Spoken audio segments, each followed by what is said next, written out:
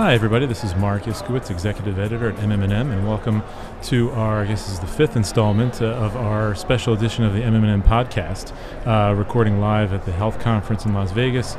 It's my great pleasure to welcome to the broadcast booth David Goldsmith, who is Chief Strategy Officer for Wego Health, which is of course the network of 100,000 thought leaders and influencers in the patient community that are connecting up and enabling life sciences to transform the healthcare system. How you doing, David? I'm doing very well, thank you. Sure, thanks for joining me. It's great to be here. Great. So, you know, this is this your first year or your second year attending My first year. It's your first year, like me, it's your first year. What are your general impressions? Give me your 30,000-foot view of the proceedings here. Well, first thing I'm struck by, of course, is that we've got an incredible cross-section of the healthcare community here, right? Yeah. And fortunately, it's not only the healthcare leaders from major companies and startups and everything in between, but with us, it's now many patients who are being served by these systems or who are on the front lines of healthcare and who we've been fortunate to bring to the event to hear their perspective and to talk about things like patient-driven design and working with patients in collaboration to help address some of these, really complex problems. So it's for me to be able to see that total cross-section in one room means a lot, right? That's what we need to see more of at these kinds of conferences. Right, everybody says if there's a mantra here, it's that if you want to change, you got to involve all the stakeholders. You got to get everybody under the same roof, right? That's right. Yeah. So, I know you wanted to talk about, or you have an opinion on the big news today from Facebook, which was that they launched a preventive health initiative. And I think this captured people's imagination for a couple different reasons. A, it's Facebook, and anything they do is going to be closely watched, but also given the context around, the concern that they sparked last year with their, research project that involved, hospitals and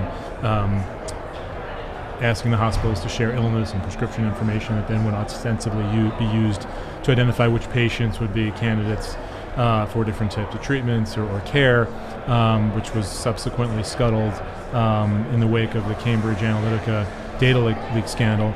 And also I think just the prospect of using social media as a platform for public health or population health. Give me your 2 cents on it. Well, one of the things that we see every day with Facebook is literally hundreds of thousands of patients who are flocking there to connect with their peers and to share all kinds of information related to some aspect of their lives, particularly in health, right?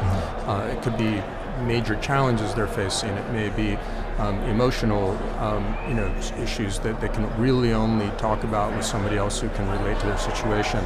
In other cases, it's people seeking information about a diagnosis that they may have just received or trying to understand new treatment options they may not have heard about. I mean, every kind of conversation you might imagine patients having with one another are happening as we speak today, right now on Facebook.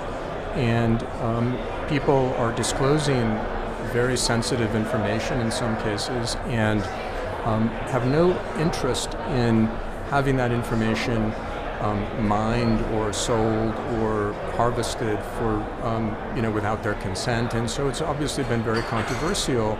And yet at the same time, they also have no interest in leaving Facebook. Sure, there are people who have been very upset, rightly so, about some of these practices, and they've been so angry they actually left the platform, canceled their accounts. But what we're finding is that the vast majority of the people we work with have no intention of leaving the platform despite these concerns because they don't want to leave these communities. And it's it's friends, it's families, but it's also these extended networks of people. They feel a loyalty to those networks. Tremendous loyalty. And so with Facebook saying, well, we want to do more to be a part of the solution, not a part of the problem with respect to some aspects of healthcare, and stepping up to try to say, let's have an impact on public health. It's hard not to view that, of course, as a laudable move on their part. And I did have an opportunity to hear Freddie Abnousi speak yesterday, and as a cardiologist, I was struck by his comment that he left the practice of medicine because he wanted to have a bigger impact on public health, and hence went to Facebook. And given the things that we hear and see with Facebook, it leaves you wondering, well, what is that impact, right? What day-to-day can Facebook do, or is Facebook doing proactively to try to improve public health, and what form does that take? And so for them to say, we're going to do more, we're going to partner with these organizations, we're going to focus on some very critical issues around prevention and so forth, again, it's all very laudable, and I think that one of the things that I am hopeful we will see come out of this is that the work to be done will be done not just by virtue of having a platform that they can disseminate a lot of information, but that they will actually really work in tandem with these patient thought leaders and influencers who are on this platform and who have tremendous reach and credibility in these patient communities to help them accomplish their goals. And that, I think the concern is that some of this happens in a kind of organic way, and it's easy for Facebook to say, well, if we have the platform and we put the information out there, it will get into the right hands. And that's true up to a point, but I think that there's an opportunity for Facebook, as well as for Twitter and Instagram and other platforms, to say, well, why don't we work in close coordination with these patient influencers who have this reach, who have an authentic and trusted voice, and ensure that whatever we're trying to do is fueled and amplified by those people to the extent that that can happen. And these are people who are in many cases incredibly passionate themselves about having a greater impact in health.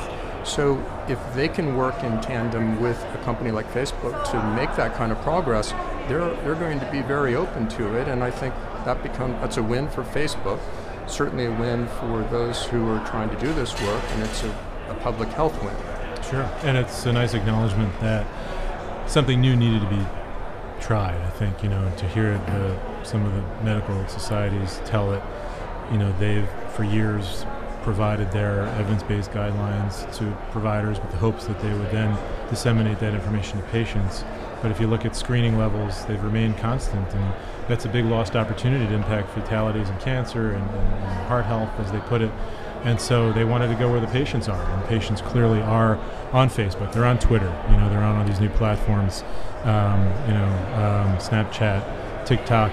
Don't ask me what TikTok is, but I know people are there. And so it's a nice company. Acknowledgement. It's a nice acknowledgement that we needed to try something new. So from that aspect, it's interesting as well. There was a lot of talk about or discussion about how the information is being conveyed in a consumer-friendly fashion, and that they will take great pains to protect the privacy of the information, which was good to hear as well. It's interesting, Mark. As you were describing, as you were kind of responding to this, I think one thing I'm struck by is that in healthcare, a lot of the channels through which communication has happened traditionally, there's a lot of persistence there. In other words, companies continue to look at the usual suspects when it comes to communicating certain information around health. So, for example, it's natural that you would say, well, let's work with the healthcare providers to get this message out. Let's work with the employers or the payers, and the self-insured employers, for example, who have benefits managers where they're trying to focus on health and wellness initiatives, and let's get this information out through those channels. Established channels, right? Established channels. And the fact is that one of those established channels now is the patient community writ large, and it's not just an amorphous blob. It's a community that is increasingly well defined, and where you can discover leaders within these communities, people who have a measurable, substantial footprint, whether it's in a rare disease community or whether it's in large chronic disease communities, these people can be relatively easily found, and they're bloggers, they're podcasting. Many of them have created YouTube channels. They have their own digital footprint with which to get a lot of information out there. So that's the new channel through social media and other platforms that healthcare should be looking to tap into in order to really have a much greater impact. Sure. We talk about having a greater impact through tapping that channel. What's untapped so far? Where's the untapped potential there? Well, I think there's a big untapped potential in terms of behavior change and lifestyle management. I mean, if there's a recurring theme at this and most healthcare conferences I go to, it's around the challenge of engaging a complex population where you have multiple comorbid conditions and where people feel alienated. A lot of those individuals feel kind of alienated from the healthcare system. They don't feel like they're well served. In many cases, they feel very isolated. They are dealing with very busy healthcare providers who don't have enough time to provide them with the kind of empathetic connection that they're looking for. So I believe that we're seeing, again, with so many patients who are truly empowered, who are health activated, who are hyper engaged and connected in their health. Those are individuals who are very passionate about wanting to help others who have their condition or have faced similar kinds of health challenges. Those are people who can be activated to play a greater role in helping other people. Again, that's happening in a very organic way through patient communities. It's happening certainly 24/7 on Facebook, as well as a host of other patient communities. But for the most part, it has been an organic process, people connecting with each other almost randomly by virtue of having a shared connection or shared condition or interest. And that's fantastic. We should continue to do whatever we can to foster that. But even just in our own network, we have over 100,000 people who are known to us with profiles who are saying, this is my experience in the healthcare system. These are the challenges I have faced. I want to help others, and I want to work with the industry, so let's tap those folks to help make some of these connections with these broader patient communities, to help them with awareness campaigns, to help them get messages out there to folks in those communities about the importance of using something like a patient portal, why that's valuable to them, how they can use that data to inform future decision making related to their health, to talk about something as unsexy as medication adherence and as challenging as medication adherence. It's one thing for that message to come from a provider or from a payer. It's very different when that message is coming from a patient who has multiple sclerosis or is dealing with a complex condition and can say, I know this is a struggle, I know there are side effects, I know that this is challenging from a host of perspectives, but here's why this is so important, and let me share my experience. So there's a way to harness that, I think, and it's just much more methodical and strategic within healthcare than anything we've really seen at scale up to this point. Sure. Before I let you go, what are you going to take back with you to Salt Lake City? What's your big takeaways from HLTH? Probably not our hallway conversation about this podcast. But it'll be one of them, actually. But I think one of my takeaways is that to the extent that what you see here at this conference in particular are some of the senior leaders within healthcare, again, payers, providers, tech companies, et cetera, I think that a lot of them are not really aware of what this opportunity is to work with the patient community. I think we tend to think of the patient community as the passive recipients of the healthcare or the passive or active users of all of these different apps and devices and therapies. But within those patient communities, there are these catalysts for change. There are catalysts for action.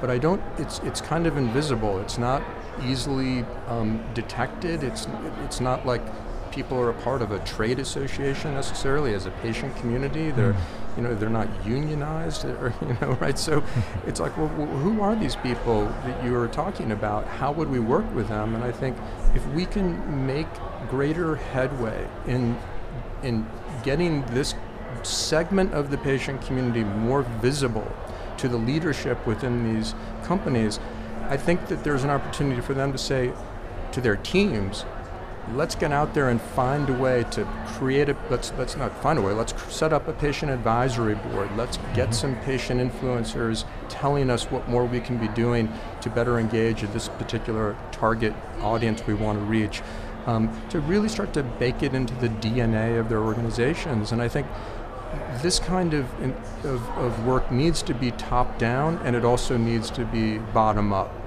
And I see a lot of it happening bottom up and not enough top down. So I hope to be able to come up with some strategies and tactics, leaving here to say, let's go find a way to get in more boardrooms and have these conversations and help others understand what kind of untapped opportunity there is here. Yeah, great. Well, it's always a pleasure to talk to you, David. Thanks so much for joining us. Thank you. Enjoy the rest of the show.